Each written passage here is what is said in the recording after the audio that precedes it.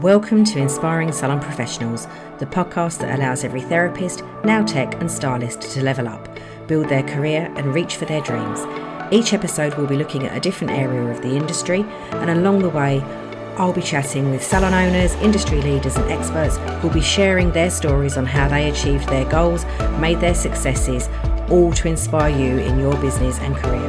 I'm Sue Davies, your host, award-winning salon owner and industry professional. Welcome to Inspiring Salon Professionals. Hey there, and welcome to this week's episode. On this one, I'm going to be talking about vision and your vision for when you do your salon business startup. It's a bit of an overview of where to begin, understanding your why, how to find it, and what you're going to do with it, really. So when you decide that you're going to open your own salon business of whatever kind, be it mobile, home salon, or a fully fledged commercial premises, you really need to have a good understanding of why you're doing it and what your overall goal is. It does sound a little bit obvious, doesn't it? But it is really important, because if you don't get this set in stone before you start, you'll find that you end up going down routes that maybe you didn't think you were going to. So you need to have a very clear plan of what it is that you're trying to achieve. But nowadays we are seeing so often girls and lads coming out of college and finishing courses as graduates and coming into industry thinking that they have to be solopreneurs. And this seems to have come from a lot of different things that are seen on social media, where, you know, there's all of those types of influencers that are shown to be living the perfect life and all of that kind of stuff. And running your own business is not as simple as it comes across. And so today we're just going to kind of have a little bit of a look around how that works and about what kind of skills you need and what you need to do to take that forward. There's so many routes into industry, and you'll find on season 1 there's a whole tranche of episodes all around career pathways and different ways you can work in the industry. And if you are starting out, it may be worth just going back to that and having a look, just seeing all the different ways that you can work and maybe experiencing some of those. If you're young, free, single and, you know, footloose and fancy free, go and jump on a cruise ship. Oh goodness me, that was a fantastic episode. And Samantha, who I spoke to on that interview, just opened that world up and how fantastic it can be. So, and it gives you so much experience, and because you have to work under very unusual conditions on a cruise ship. It's nothing like it would be in a salon over here. And it really does give you so many different skills that you can then use later in your career. I think really what I'm trying to say is you don't have to learn your skills and immediately become a business owner. There's many other things you can do that will set you up better for a stage later in your career when you then can open your own salon business. Honing those skills of face-to-face client experience and gaining an understanding of what it takes to be a mature professional with skills that you can then take on into another business is really important. But if you're determined that you're going to go and do this now, then let's look at some of the ways that we can assist in that process. I speak from a place of having grown my career from working at my kitchen table, which is where I started, sitting doing nails and doing a bit of Indian head massage was my first skills that I had. And then I took that mobile and used to travel around a little bit. And I used to also go to do a lot of different events, pamper evenings. And I used to have my own business with a friend that we used to do pamper parties at different people's houses. And from there, I ended up working in a salon on a self-employed basis. And then finally ending up having my own proper business on my own as a home salon.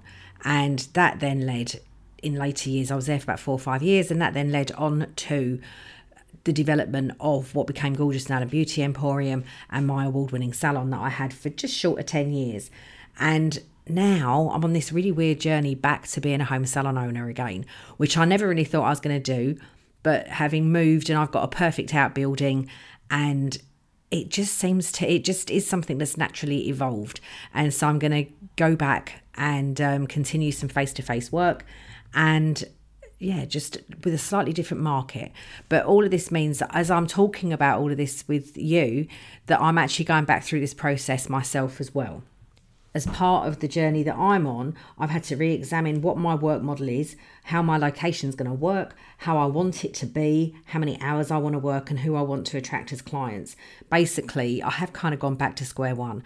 But I think that's a really healthy thing to do sometimes, is like take a step back and just evaluate where you're at, what you want to do, and how you want to achieve it. And I know for me, going forward, I am going to have very, very set hours with very set boundaries. I'm going to be targeting a very specific group of women, and my treatment list will have shrunk probably by about 2/3 from what it was when I had my salon. And it's going to be very, very specific. And I'm not going to be working outside of the hours that I do not want to work. I'm not going to be doing treatments I don't want to do and that I don't enjoy. And it's going to be a really, really refreshing way of having a salon business. So I hope you kind of join me on this journey. And so each week at the moment, I'm going to be probably still throwing in the odd interview here and there, but I'm going to be covering a lot of stuff that I have been looking at putting into my online course. And I just thought I'd put it into the podcast as it's there. You can listen to it while you're doing your day-to-day chores, while you're in the car, while you're walking the kids to school. And it just gives you a little bit of an insight into some of the things that I'm looking at and what I'm doing to rebuild my home salon business. And I thought that might be quite a useful journey to go on. So what have I done to reach my decisions, and what am I going to be doing in my new world? I've really had to look at my why, and finding my why has been really, really important. Your why is your reason, your purpose, the point of what it is that you're trying to achieve. And there's 5 questions that you should probably have a think about and would help give you a clearer idea of your why. And I'd like to just ask you, just when you've got a moment and you've got a pen and paper, just sit and write these out and just spend a couple of minutes just thinking about these points, because they really are important. So why do you want to start a salon business? What is it that's making you want to go down that road? So just write a few lines out, a bit of journaling, just understanding why you feel passionate about doing that. What is it that you do that you want to give to your clients? How can you help those people? What is it that you are going to put in front of them that they're not going to be able to say no to? Thirdly, why should they come to you? What makes you stand out in amongst all of that local salon business chatter? What do you do that stands out? What is your USP? Fourth, why do you need to have your own salon business to make your impact? Do you have to put yourself through being a sole trader and a business owner to achieve what you want to achieve? Can you do that by working for somebody else? Because I know for many people that's seen as quite a negative nowadays to be an employee, but the benefits of it, and if you get the right employer, how you can grow and impact and actually still earn a good living.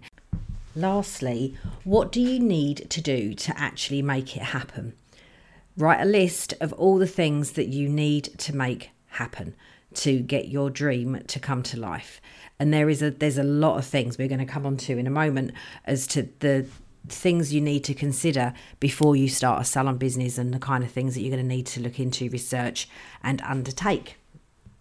For now though, once you've answered those questions, it should give you a clearer picture of your vision, and it's going to be personal to you. So don't worry if it doesn't match Joe's down the road or Wilma's up, in the next town. Everybody's dream and everybody's vision of how they get there and what they do to make it all happen is very, very individual. So what is business ownership? And I think it would really help to understand what this is before you take the leap, because I think so many people don't really get all of the nuances and the requirements that are there of running your own business. And it is a really, really open question, and there's so many answers. But firstly, I just want to say it isn't the easiest of pathways, as I'm always trying to express to people, if you do it legitimately. If you do it without conforming to regulation and so on, it's probably quite simple, because you just put a lot of cash in your back pocket, you don't declare anything, and therefore you don't have to abide by any rules, regulations. But if you're going to do it properly and you're going to do it legitimately, there are a lot of ways that you need to work so that you are compliant. And that is probably one of the biggest issues within our industry, is compliance and making sure that you are working safely and appropriately for whatever sector you are in. There's so many areas that any new business owner needs to address, and I'm going to summarise here because I'm trying to generalise this, and some of the things may be appropriate for mobile, some may be appropriate for commercial premises, some may be appropriate for home. But I'm going to kind of give you a big list, and really and truly, part of the research you need to do will tell you what ones you need to pick out of this list. And I'd say that that's probably the first thing you need to work out. This list isn't necessarily everything that needs to happen, because some of the things that I'm going to mention have subcategories, and then they probably have subcategories too. And some of them will just be rabbit holes that you just disappear down for days in trying to investigate the right way of doing that for you and your future business. So we're going to look at your location and area that you're going to be working in and check that it is suitable for the kind of business that you want to create. Look at transport for you and your clients. And if you're mobile, this also includes the kind of vehicle that you're going to use for your business. What type of business you are going to have and any special requirements that this brings. So if you're going to be a home-based salon, if you're going to be a mobile business, if you're going to be a commercial premises, all of those different scenarios, or if you're going to be in events, all of those different scenarios have different things that you need to consider in setting up your business. You need to look at local authority for planning and environmental health particularly, and in some authorities you may also need licensing. HMRC to make sure that you are tax compliant. If you need legal advice, this may be the case if you're going into a partnership or if you are going to be taking on premises, you may need to have legal advice to help you go through that process. And also there may be legal requirements around limited companies and all that kind of thing as well. You may need to take on the services of an accountant for bookkeeping and for tax purposes. That's something to look at. Look at your relevant insurances for both your treatment insurance, your public liability, and any other insurances for stock. If you've got a vehicle that you're going to be using for mobile, you need to check your insurance covers you to do that. And also do make sure that if you have a regular car that you're using within your business, that you make sure that you advise your car insurance company that you are using your vehicle for business purposes.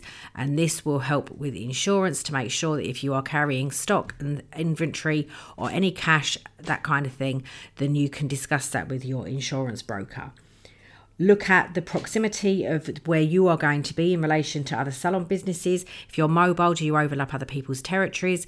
If you are a commercial premises, have you got a nail salon down the road, or the next door is going to be a hair salon? Check out all of your local competition and make sure that, it may be that you want to be quite an aggressive takeover of the area, but if you want to get along with your local competition, then consider whereabouts you place yourself and how that appears to the general public and to your competitors, and also how you feel as a person about having those other businesses around you. If you're going to be residential, then you need to have considerations of whether your landlord allows this, whether your mortgage company allows it. You need to check your home insurance and things like that too. Health and safety, this covers everybody, and you need to make sure that you are complying with health and safety regulations. Some of it is across the board, some of it is for companies that have more than 5 employees, but there are a lot of health and safety regulations that are required whether you are a solo person or employ 1,000 people. Client communication systems, this is another thing. Make sure whether you want to use your mobile for your business, then that way you will be interrupted when you're having your dinner because clients will be phoning you and contacting you. You may want a separate mobile. If you're in a premises, you're going to possibly be looking to have a landline. So how are your clients going to communicate with you on a vocal basis? You may not want to have a vocal basis. I know with my new business and my new home salon, I'm really veering towards the fact that I'm only going to accept email communications. I don't want my time being swamped by people phoning me or texting me, and I don't want that invasion into my private space. So make sure that you're happy with how your clients are going to communicate with you. You can do that through a booking system. You can receive messages and so on through lots of different booking systems, and you do need to look at how you are going to take your appointments. Online booking systems are fantastic for doing this, and they also can create a payment portal for you as well, which is another thing that you need to consider, is how you're going to take payments, where that money is going to be deposited. So whether you're going to have a business bank account, which is always the best option because it just keeps everything completely separate from your personal. And then when you're doing your tax return each year, you only have one bank account to reconcile. And believe me, it's so much more easy to do it that way. Also, you need to think about your hours of operation and how many days a week you're going to be open, whether you're going to be working during the day, whether you're going to be working of an evening, if you want to open weekends. All of that stuff is really vital, and getting that right from the beginning is very, very important in setting boundaries and managing your client expectations. When I open my new home salon, I literally will be doing 2 7-hour days of availability, and that is going to be it. And if I sway from that, somebody please just stop me. The whole point of my new life up in Norfolk is to have the escape to the country dream that we've been having for years and years and years, and that means not working ourselves into the ground. I've been doing that for too many years, 50-60 hours a week when I had my salon, and now it's time to kind of mix it up a little bit. And I do want to remain client facing and keeping my hand in on practical skill. So I think 14 hours a week, 2 days is more than enough to do that. And my boundaries are being set very, very clearly. And I am hoping that I will not be swayed from that. Other things that you need to consider, and these are really, really vital for attracting clientele, is branding. So that's who you are, what you do, and how you put that out to market. And that will be your business name, your colours, the fonts you use, all that kind of stuff comes under branding. Marketing is the next one, which is about how you put your wares out to the potential clients and how you tell them about what you do, how you do it, and all of those details that make them want to come to you. So it's about sending out your offers, sending out your price lists, and all of that kind of stuff is all marketing. A lot of this takes place on social media, but do be aware that there is a massive turn at the moment, particularly on Facebook, but also on Instagram, anything that seems to be managed by Meta, that people's accounts are being taken over by hackers and they are losing all of their history, their content. They are losing all of those contacts. And so there is a recommendation amongst many people that advise in this area that you also build an email list, because email remains yours. No one can touch it. You can keep it on your computer, on a disk drive, wherever you want to. You can keep that email list so it's safe, and that means you always have contact with your clients. So look at email systems such as MailChimp, MailerLite. They can help you communicate with your clients away from social media. And if you educate your clients in the fact that you don't operate fully on social media and that you do send them emails, and that any information that may be of interest to them will be sent via email, people do kind of get into that and they will start opening and clicking those emails. So do consider how you want to do that. You may also, if you're going to be opening a commercial premises, you may need to look at how you're going to staff that premises, and that would then also lead into HR, payroll, and all of those areas. You will need to look at your equipment and furniture. You will also need to look at your products and stock. All of those things are like the background of what make your business able to function and able to provide services to a client. So you are going to need to look at your chairs, your massage couches, mirrors, furniture, cabinets, all sorts of different things. And then you've got to look at your inventory, which is the products that you're going to be using in salon, and also at your retail products that you're going to be selling to your clients. And then finally, probably the most exciting bit that you get to do when starting a business is launching it. This is the really exciting bit, and it's when all of that hard work that you've put in for weeks, months, and possibly even years comes to fruition. You have your friends and family there. If you have clients already, then maybe they come along too. And all of it is a celebration of the hard work that you've put in, and also the future of this really amazing business that you have created. So there's a really quite long list of the different things that you may want to consider. But what's going to help you get there is your skill base. And we're going to talk about understanding your skills and how you can use them to make this be a successful salon startup. Skills are the things that help us get through each day on a personal and a professional level. From an early age, we must master how to get up and get our day started. You know, that's just like the first skill is actually getting out of bed.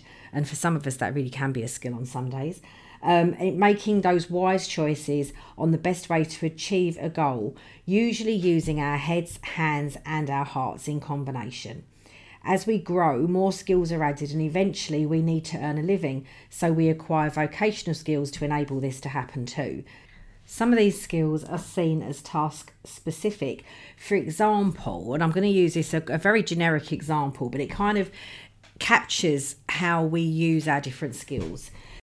So we're going to look at cake baking, a little bit out there really for the nail beauty industry, but it involves a lot of different skills, many of which are transferable skills, such as decision making on flavour, reading the recipe, following instructions, measuring, manually stirring, decanting to baking tins, the timing, judgment on completion, decoration, slicing into portions, and the best bit, of course, eating it all. But you can see how many skills we use just to make a cake, and starting a business is very, very similar to this. Some skills you will have been using most of your life in other jobs. These are the transferable skills. So, for example, in cake making, reading the recipe, obviously you've learned to read to do a multitude of other different things, but you bring that transferable skill to making cakes.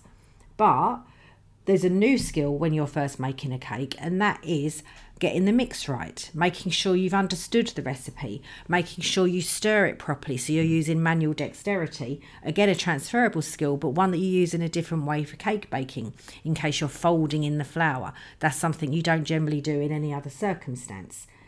But as I say, some of the skills you will have been using all of your life in other jobs, and these would be the transferable ones. So that could be an analogy to like how most of us use Microsoft Office products like Word and Excel in many different scenarios in our lives, or team management skills if you've had a job somewhere that you've been in a supervisory position.